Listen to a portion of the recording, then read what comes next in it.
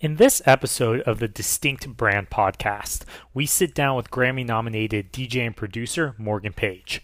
Morgan talks about the evolution of marketing in the music industry and how platforms like Instagram Live and Twitch are changing how artists perform and engage with their fans.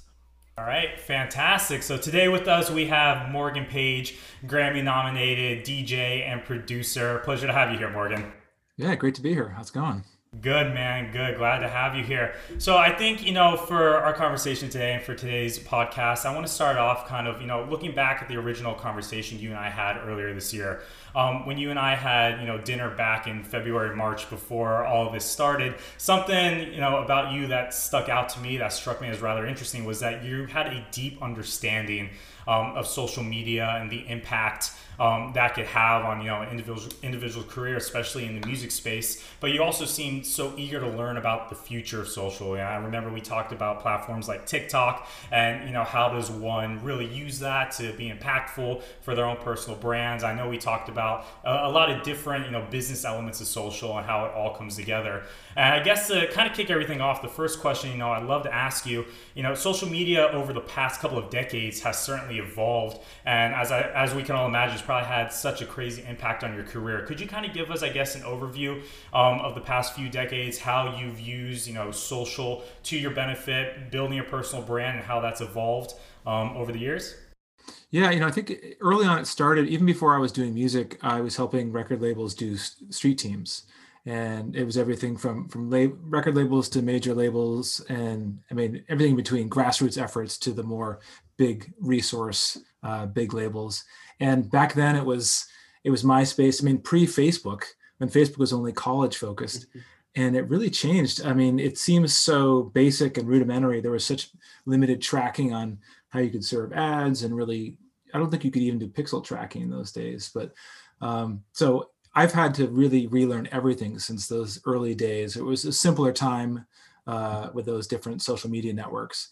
And now it's like the tools are so much better. So, I've always had a good team with me along the way, because there's just not enough time to be touring and to do the social media, but you have to be aware of it at the same time. So what I try to do, I mean, I think you're always trying to keep a consistent brand, and that's one of the most challenging things. So because your brand is going to change over time, and you're going to reinvent yourself, the color palette you use, the sort of the keywords, and you got to have a firm idea of that vision. So I think recently it's been interesting with the pandemic. I've been able to refocus back on like the visual aspect, using more video in the broadcasts, whereas before it was more about these invisible podcasts where you couldn't really see anything. Even pre-stream, it was actually, it was a little more visual before streaming, because you had vinyl records and you could get a sense of an artist through the record label branding. So it used to be a lot more about what label you were on and what city you were from, what scene you were representing. It was a whole different world. And you were relying on people in record shops to pull your record out and recommend you to DJs. And that was the way you would kind of get started. And people would hand out your promos in Miami at Winter Music Conference.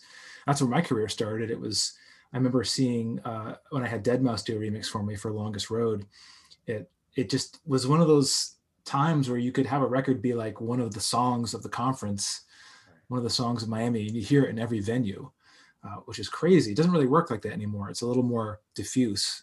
Things are a little more splintered out. So I think before it was more about getting your brand out there, having a good publicist. You didn't even have a social media guy necessarily back in the early days. You had to do everything yourself, or your manager would do it.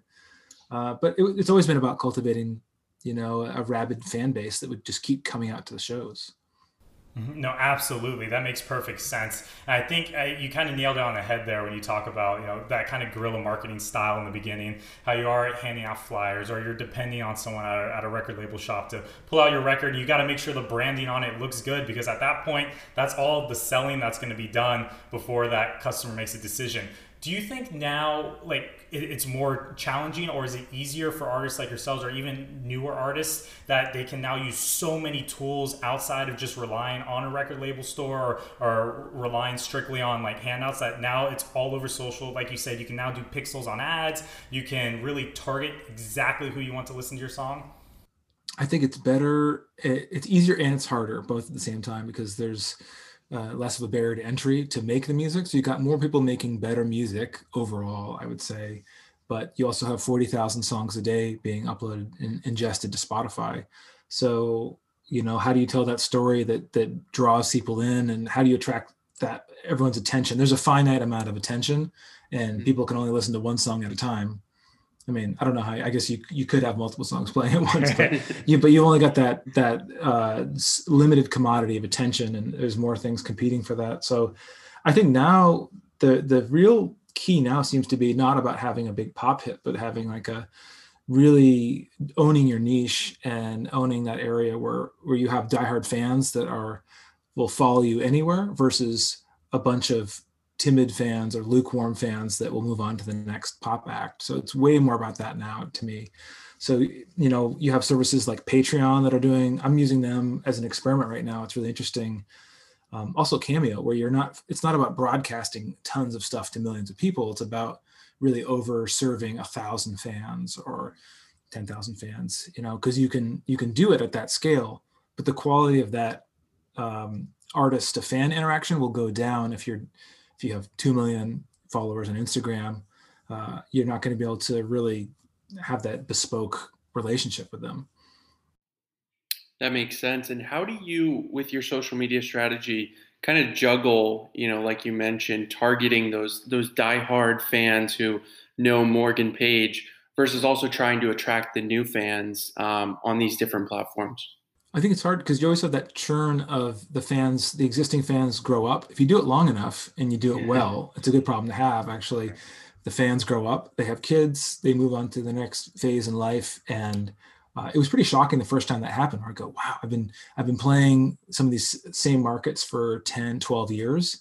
And you see your fans grow up and to a point where they don't go out anymore, but they still want to be involved with the music. So, I kind of, I think the main communication is they still listen to the podcast and they'll go out to the festivals sometimes still, but it's harder to do that with a family and things like that. So I think the live streaming aspect has been a good way to refocus the attention back on those fans. But, we're using some tools. I'm using a thing called Ringy, which is kind of like community, where you're doing text-based interactions with the fans. But I think for a while everyone had this narrow focus, like you've got to either sell a record to someone or play a live show, and there's so much else in between. There's so much gray area and other opportunities where you can serve these fans and keep them happy and not have them have to be in a club buying bottle service.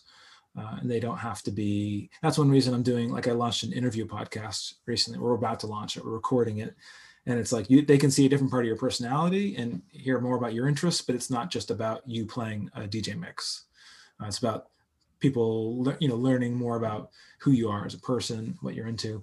But I think, in terms of like actual tools, social media, I think those are all effective, like the remarketing tools is Facebook, seeing what's worked with existing fans. But it's a tough balance because fans, like I said, their life priorities will change, and you've got to get the new fans and retell your story in a new way to keep your story fresh. Because I think people, if they've seen that movie once, why do they want to see it again? So you want to keep the live shows compelling, keep refreshing the brand and the visuals so it's still interesting to experience. I've always tried to bring in new technology, like we did a 3D show, and we're bringing some of that technology back now. We had a setup where people wore glasses and the lyrics would pop out from these 3D LEDs and follow you around. If you moved around the venue, the lyrics would follow you. Oh, that's so cool. It was something that James Cameron originally developed, and I was able to be one of the first DJs to use it. So just different ways that I think that are true to the brand. And my brand is a lot about technology and trying to use it in ways that make sense, where it's not a gimmick and it enhances the show. And it can be tricky because it's more lyric focused music. It's not like I'm doing a dubstep show where it's very obvious to do a lot of aggressive visuals and things like that. So, but I think it's all about giving fans that experience so they want to come back for more. And that's something I'm trying to do now too. It's really interesting to see the current situation of how do you keep people engaged. You don't just hide away and wait it out. You got to keep people happy and keep them engaged.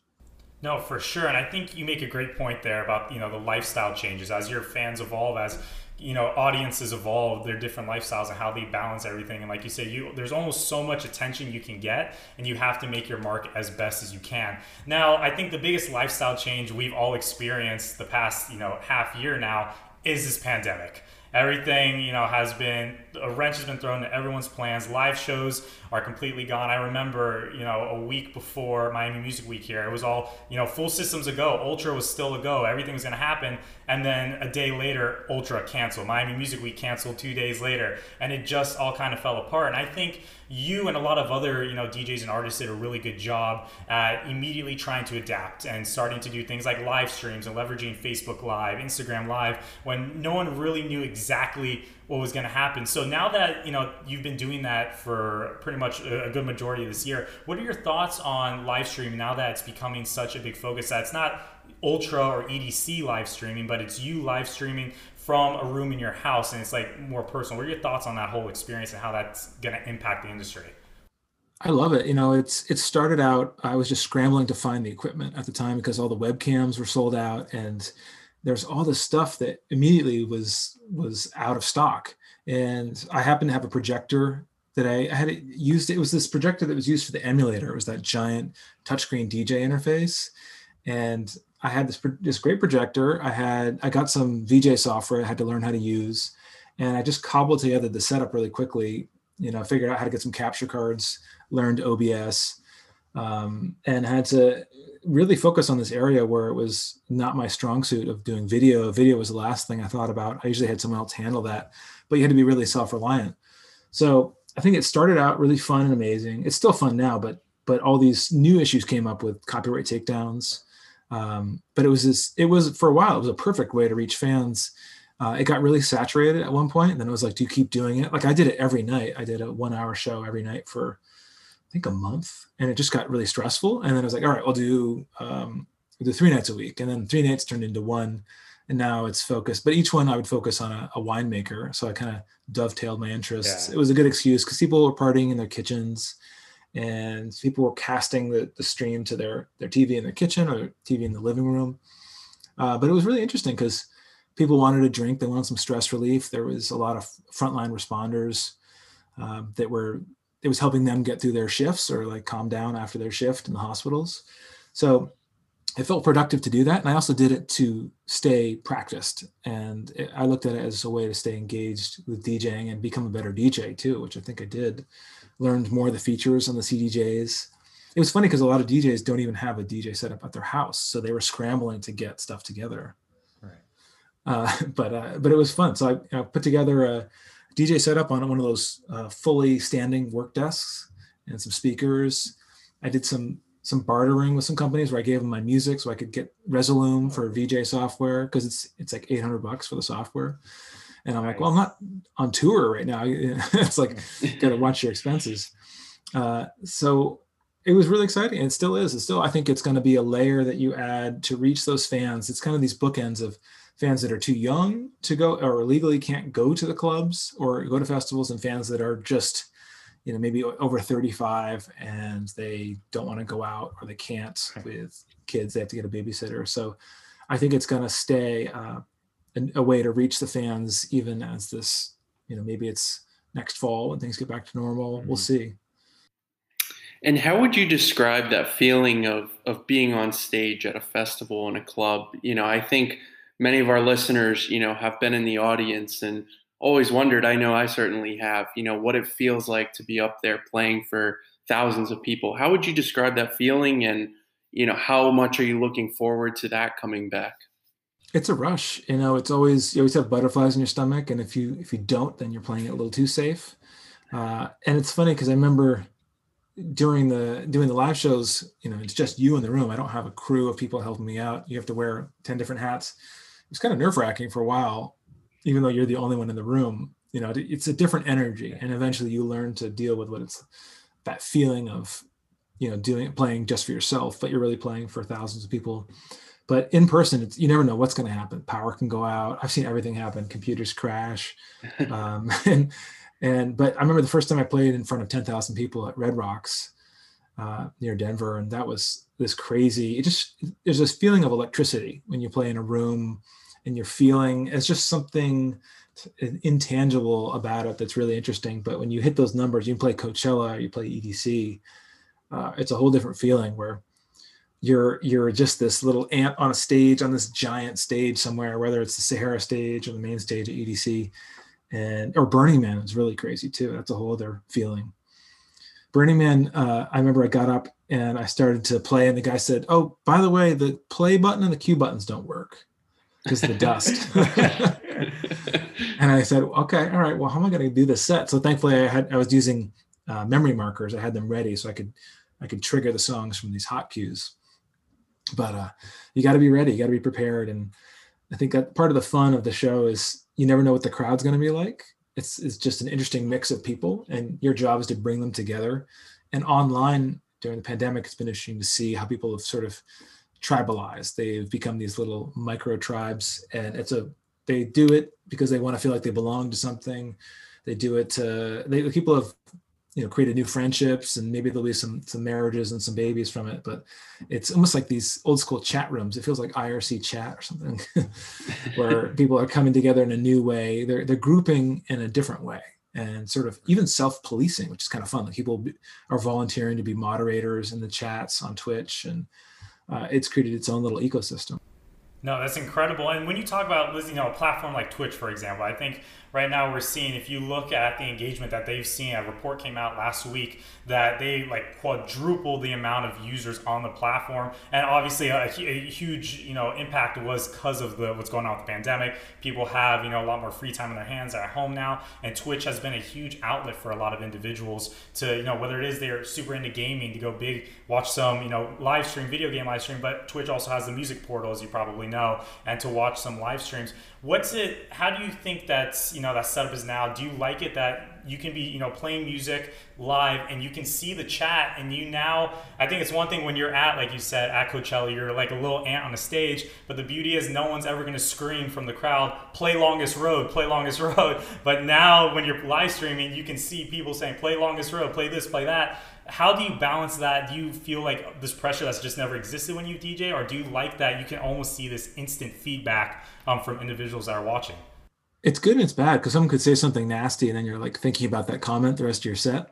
Yeah, right. You build up thick skin with this, obviously, but it's like everyone's voice is a little clearer. So what I do, I think I have to go back and forth, because you're juggling a lot of plates. I'll even be firing different visuals while I'm mixing, and I go and mix the tracks, and I check the chat, and I was using Restream for the chat, which was kind of cool because it would aggregate all the different platforms together. So it wasn't just Facebook or Twitch. It was, I was doing 5 different platforms like YouTube, Periscope, Facebook, Instagram, like having them all in one area, and then be able to respond simultaneously to all platforms was kind of cool. So I check the chat, I get back, I stay focused and kind of blur it out for a bit. Then I check and be like, are there any requests? So it's kind of cool on your mic that you could say on the mic, like, hey, any requests? And then they see that, or if they see a response on the screen, if you have overlays like with Streamlabs, there's different ways to do it. It can get overcomplicated though, for sure. So I know I got really deep into like, all right, how many camera angles do I want to have? And I really like doing the multicam setup. In OBS. It was kind of fun to just add a little more production value. Right. People can feel like they're almost in the booth with you now that there's all these different angles, as opposed to, a traditional live stream at a festival where it's like sometimes so far away you can't even see the performer or the artist. Right. And there's something to be said. I mean, some of the lo-fi broadcasts, like some guys, I know like Dave Dresden was doing a thing where it's just him in one room. There's one camera angle, and it's gotten really popular, the Gabriel and Dresden stuff, where he just has that, and people like that it's sparse and really basic, and it can get easy to just sort of overcomplicate it, and people don't necessarily want to see a glossy stream to think is interesting.